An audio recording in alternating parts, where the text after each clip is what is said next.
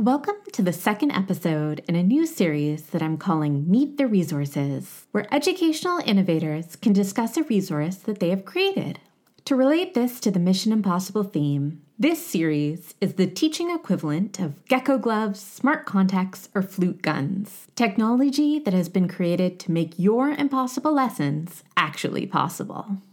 I was introduced to James Fester when his colleague at Hill Murray School in Minnesota emailed me about all the amazing things he's doing around park-based learning. So a big thank you to Mallory Brown, and a reminder that if you know an innovative and inspiring teacher that would make a good guest, I'd love to hear from you at lessonimpossible.com.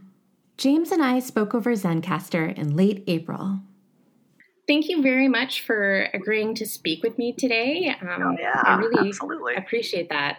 I am incredibly grateful that you allowed me to come on your awesome show. So it's been great to have. Yeah, and I've recommended it to all the folks at my school. Thank you. Yeah, because it's good stuff, and you got to make sure that all the good stuff gets spread around. So absolutely. Awesome. Well, thank you again. And do you mind just introducing yourself and what you do? Absolutely. So my name is James Fester, and currently I am working, during the school year at least, as a technology integration specialist at a little independent school just outside of St. Paul, Minnesota. And that's where I currently live. So during the school year, I do a lot of one-on-one integration work with teachers and students, helping them make the best use of the technology tools that we have available in our school. And then during the summer, or occasionally during the off, I work as a consultant and teacher coach for a bunch of organizations, probably the best known of which is a group called PBL Works, which specializes in project-based learning. And I've been very fortunate to work as a member of their national faculty for about the last 5-6 years, just getting to travel around and talk to teachers and collaborate with them on all sorts of amazing projects. So both of those things are kind of what I do. So that's kind of my day job. And then on the side is what I'm really passionate about right now, and what I'm hoping we're going to get to talk about a little bit today, is place-based learning, specifically utilizing spaces and natural parks and historic sites and things like that as mechanisms for really great student-centered learning and inquiry. That's kind of my current passion, something that I really have been doing a lot with and really love to share with other people. I love this idea. I mean, obviously, place-based learning is such an amazing concept and really enriching for, educating the whole child. Mm-hmm. But then Absolutely. The park-based learning, my husband and I, we have this goal of trying to make it to every national park. But I'd never really thought about it in terms of an access point for students. Mm-hmm. It seemed like, okay, that's where your mom and dad drag you Mm-hmm. on the lamest vacation ever, or that's something as an adult that you begin to appreciate. But Yes, absolutely. it's awesome what you're doing for students, and maybe you could talk a little bit about that.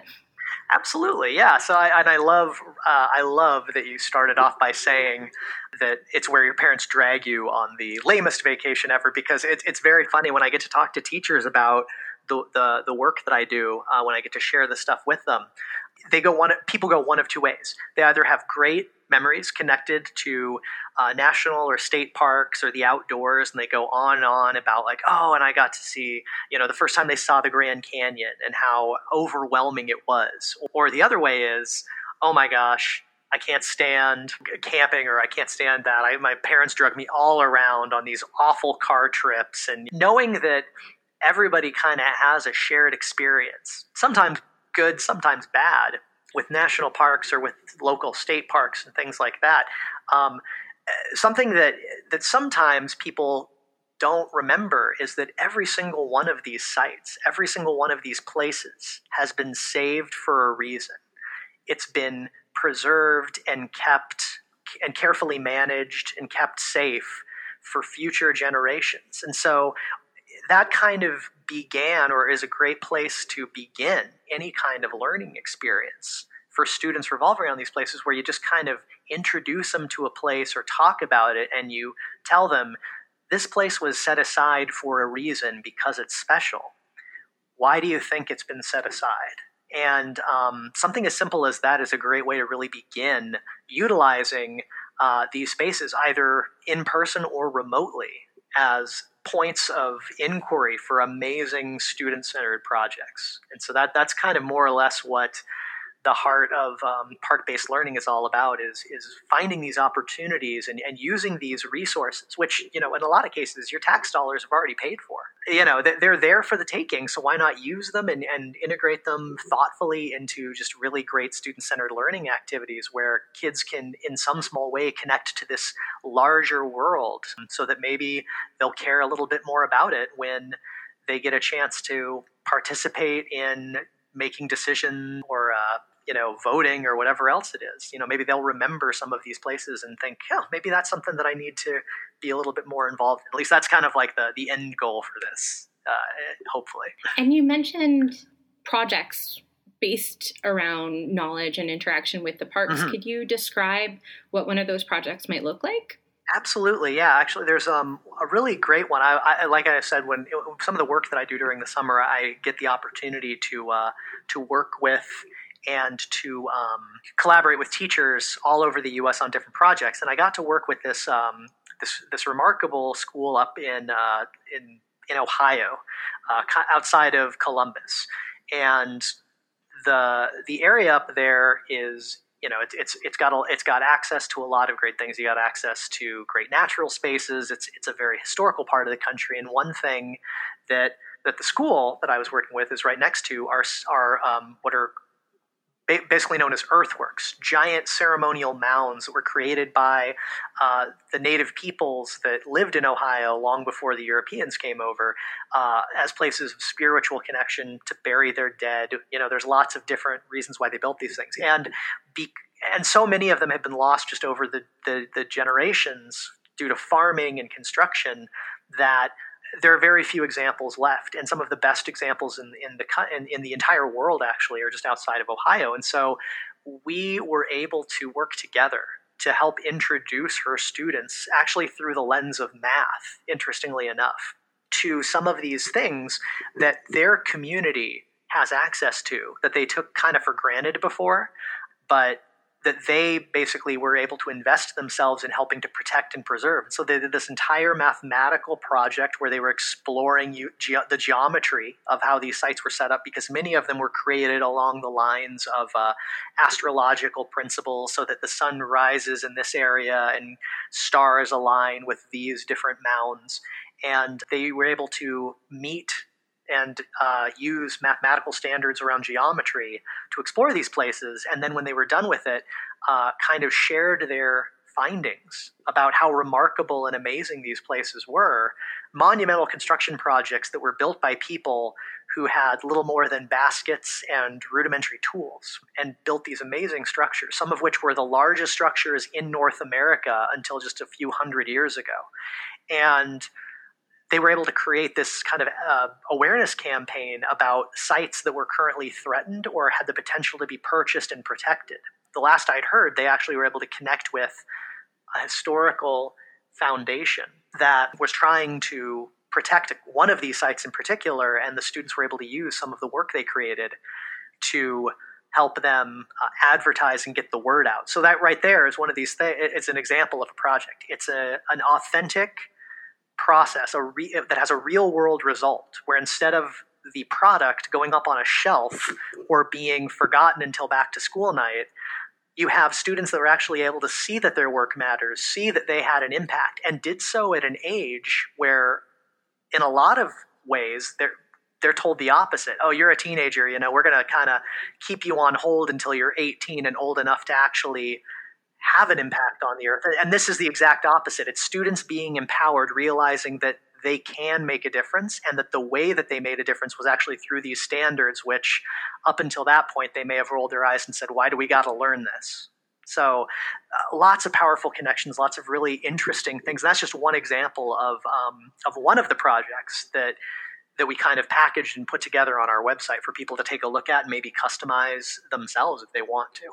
Brings up something that I've had to grapple with in my own love of national parks, which is that I know that in the formation of the national parks, Indigenous people's voices were definitely not heard when it came to drawing boundaries and taking over land and displacing people. Absolutely. Have you done collaborations with the Indigenous peoples who have traditionally held the land that the parks sit on? Yeah, that's a great question. One of the things that that kind of drew me into, or that drew in me to part of this project was exactly that. That we were at the time that the project began, and it began as my Google Innovator project. I was lucky enough to be included or selected to participate in the Google Certified Innovator program, which I highly recommend if anybody's thinking about doing it. Definitely give it a chance, do the applications and everything, because it was a transformative experience for me, at least. I really saw some things in the news and things that really were kind of not just disturbing, but really in the shifting political climate were things that really were cause for concern. And one of which was how the powers that be had really kind of cast aside and pushed away the voices of the people who have for long, historically been the caretakers of these lands, who understand the importance, who know them like the back of their hand. That a lot of those lands, when management decisions, when decisions about preservation were being brought up, they were completely ignored or shut out. A really great example of this is a place that's incredibly important to me and my family, and I think a lot of other people may have heard of or have gotten the chance to visit, is in southeastern Utah. It's an area called Bears Ear. If you've ever seen or ever been to the Southwest, and you can think of the stereotypical postcard from there, the mesas that look like oven mitts standing up starkly against a relatively flat desert experience, the monument valleys. Imagine that shot in your mind. Now imagine a place just like that, but about 40 times bigger, full of ancient archaeological sites and treasures that have been preserved thanks to the desert climate, that are incredibly important, not just for their historic and scientific value, but for the spiritual value that the First Nations people who live there, the spiritual connection they have, and they go and they do ceremonies in these places. Well, when that place was preserved, a lot of their points of view were taken into the mapping of that. And then without getting too crazy political, when the new administration came in, a lot of that was undone. Their concerns were kind of ignored. And so what you actually saw was a pushing aside once again of Native voices. And so one of the projects that we quickly put together was a project that focused on educating students and getting them to look at the different points of view when it comes to public land resources. Because there's lots of different ways that public lands are used. Some are preserved as national parks, some are open to hunting and recreation, some are open to ranching and mineral exploration. There's lots of ways that lands are used, but we want to make making sure that everybody's voices are heard when these decisions are being made is incredibly important. And so with that project, what we really were seeking to do was try to lift up these voices that had been pushed aside to help students understand, it's not just about hiking or about finding coal or gasoline.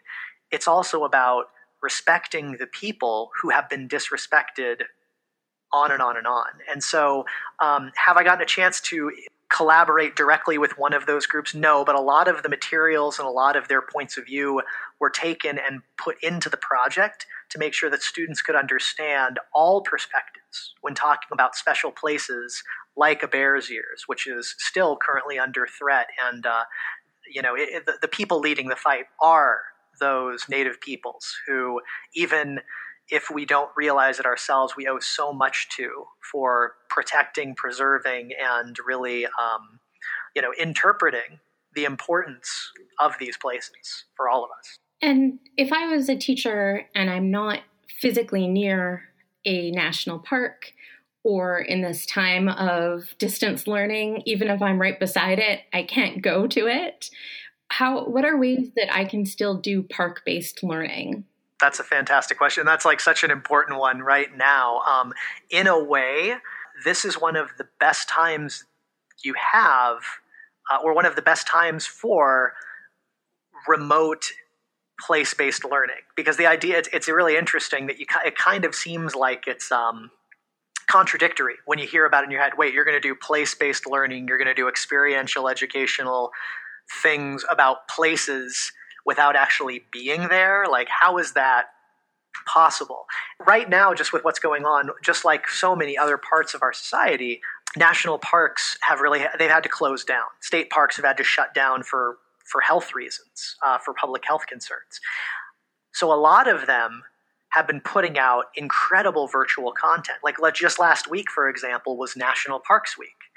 And a lot of people were like, well, what are we going to do for National Parks Week when all the national parks are essentially closed? Well, these parks, in an effort to really make sure that they were still celebrating their 1 week out of the year, began producing and putting out amazing content. We're talking 360 videos, we're talking audio tours, virtual excursions, things that before you could find, but now they're at the forefront. Like if you follow social media accounts or you go onto these park pages, there's all this new content that they produced that you can take and leverage into these amazing projects or these inquiry-based experiences. And we have some great materials on our site that help teachers do that. One of the things that we have that we're now going back and having to re-edit is a virtual resource directory, where when it's done, and we're about a third of the way through, every single park, recreation site, national monument, we will take content, high quality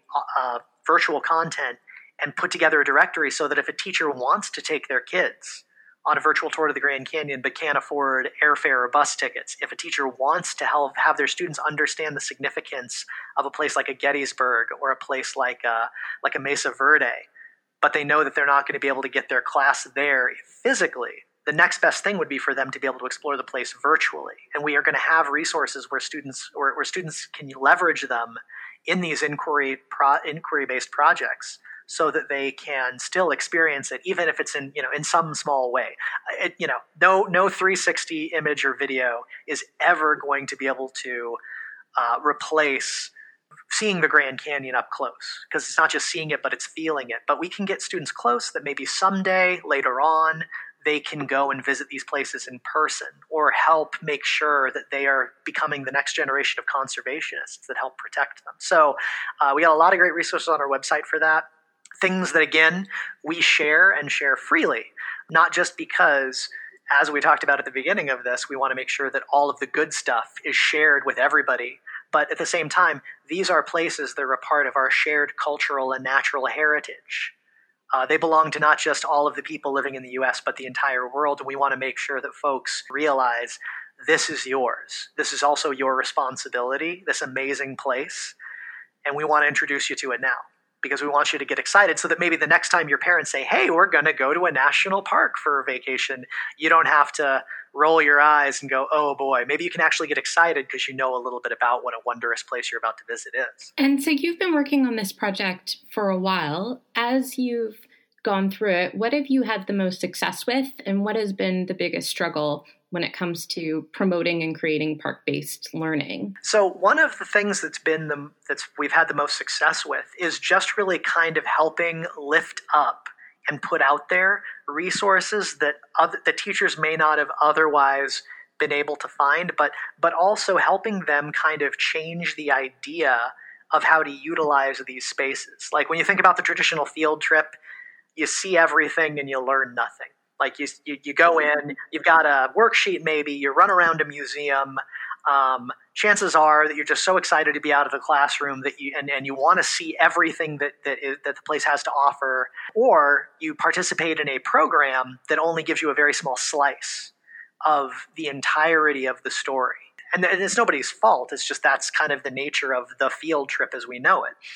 If you're lucky enough to go on them, because there are some schools that just do not have the resources, the time, the ability to get to some of these places that are just so far flung and way out there.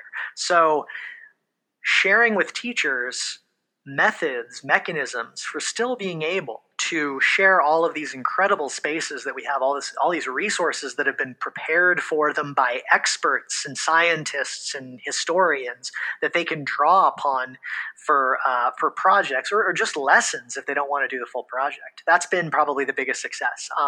When I get to share these things with people and they say, "Oh my gosh, I had no idea that this existed," or how did you find all of these things? It's like, they're just in these little corners of websites that you just have to dedicate time to finding. And we all know that's the one thing that teachers don't have, right? They don't have enough time. So if we can help you out by putting all of the stuff that you need in one place, that's great.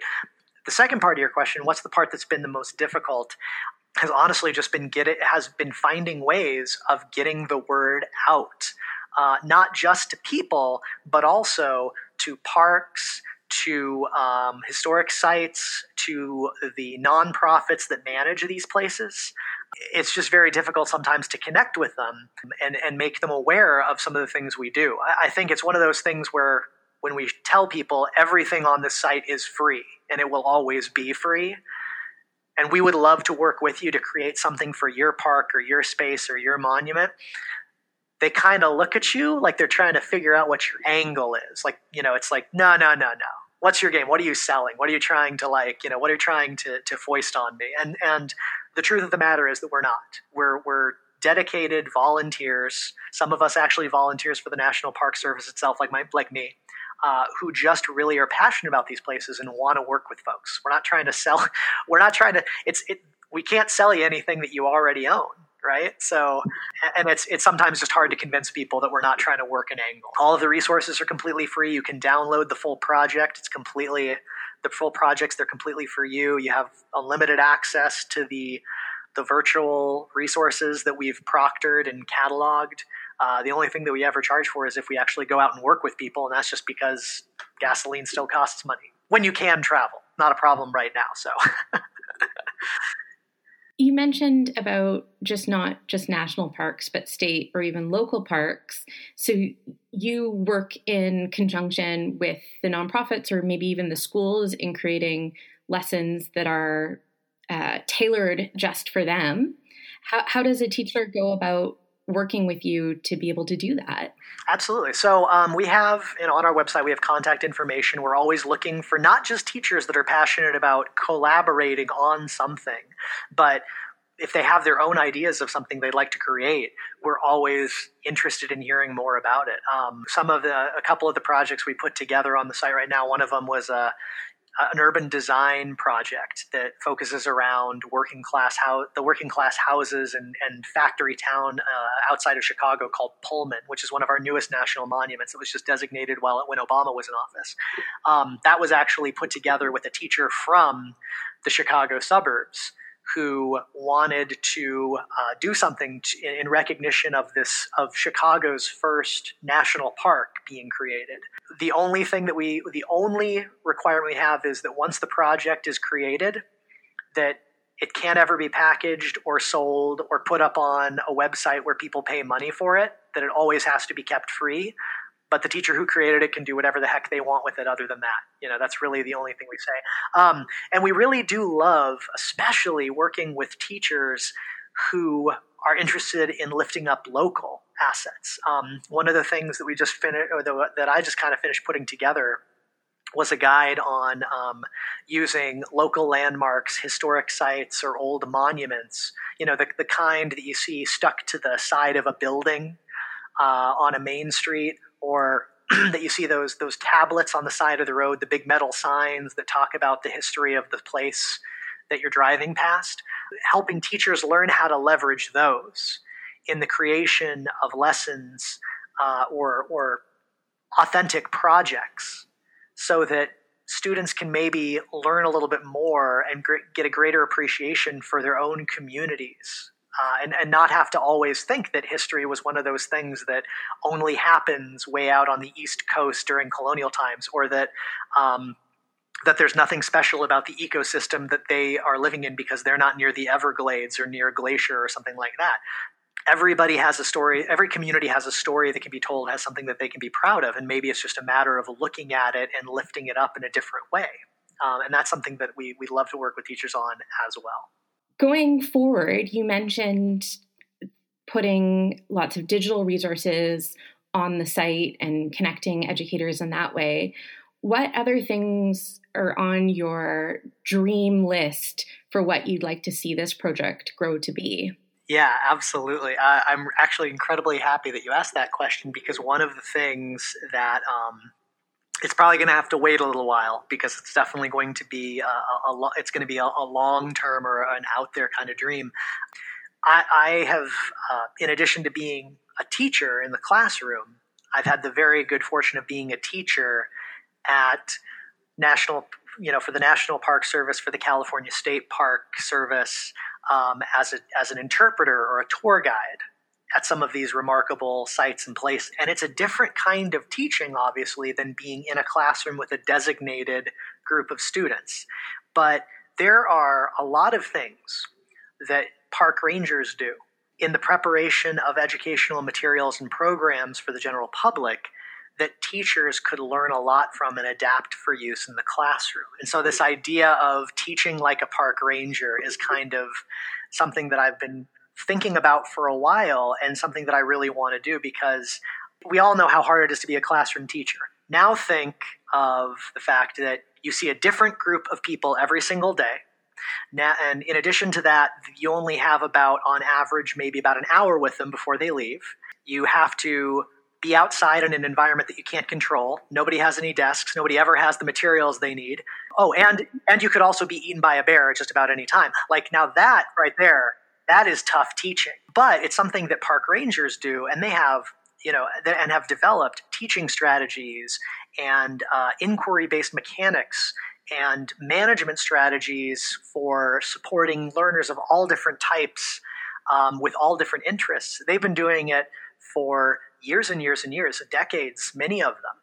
Imagine what you could learn if you could figure out what they do and the things that you could bring into the classroom. And so that's kind of my out there project, is at some point in the future, I'd love to put together a book or some sort of materials that help teachers understand how parks and park rangers leverage the different strategies they have to educate the public.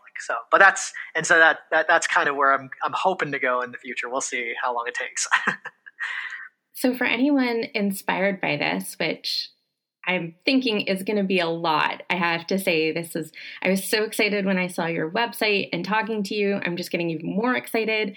How can they find out more or contact you? A couple of different ways. We're on social media. We have an active Twitter handle, which is at Park-Based Learn, all one word, Park-Based Learn. We were going to do Park-Based Learning, but we got cut off by the character limit on Twitter. Surprise, surprise. So that's one way you can follow us. The best way is probably to go to our website, which the quickest way of getting there is bit.ly, so the shortened URL, bit.ly/Park-Based Learning. And you can see all of our materials there in that website. I run it off of my own personal, my own professional website, but it's there.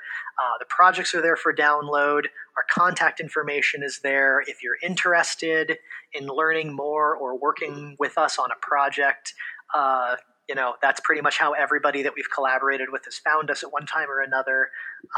And that's pretty much the best way to do so. And a lot of times all of our interactions are virtual. Which works very well in what's going on right now with our current shelter-in-place quarantine society. So yeah, we love, and if nothing else, if you just come, you look at our stuff, and you like it, please, please, please share it and recommend it to other people. Don't be shy about copy-pasting links and things like that. That's how we get the word out, and we appreciate anybody who helps amplify or lift up the things we're doing. Well, thank you very much for sharing this and for sharing all of your resources. I can tell from your enthusiasm that Absolutely. There is no, trick or scam in giving them away for free, but it's really refreshing to have that in a time where teaching resources seem to be more and more monetized. Well, absolutely. And again, thank you so much for having me on today. I really appreciate every opportunity I can to share things, especially with podcasts that are focused on so many things that I love and am passionate about, because I know they're going to get to the right people. But yeah, thank you again. Really appreciate the time, and thanks for the conversation. Full disclosure, After we finished recording, I was so enthusiastic about what he was doing that I immediately started talking to James about collaborating on a volunteer project I'm involved in at a small local history museum. We also ended up chatting more about national parks as resources and the fact that, according to a 2010 study, over 90% of visitors were white. James shared with me an article that examines the potential reasons for the underrepresentation of people of color in parks programs and the systematic barriers to participation that need to be overcome to correct this. I've included a link to that article in the show notes and on the website, as well as links to the resources that James mentioned and the park-based learning gallery of projects. If you want to find out more about what educators are doing around the world, check out lessonimpossible.com. If you enjoyed the podcast, please consider rating and reviewing on iTunes or forwarding it to a colleague you think would enjoy it. This has been Lesson Impossible, and I was your host, Aviva Levin.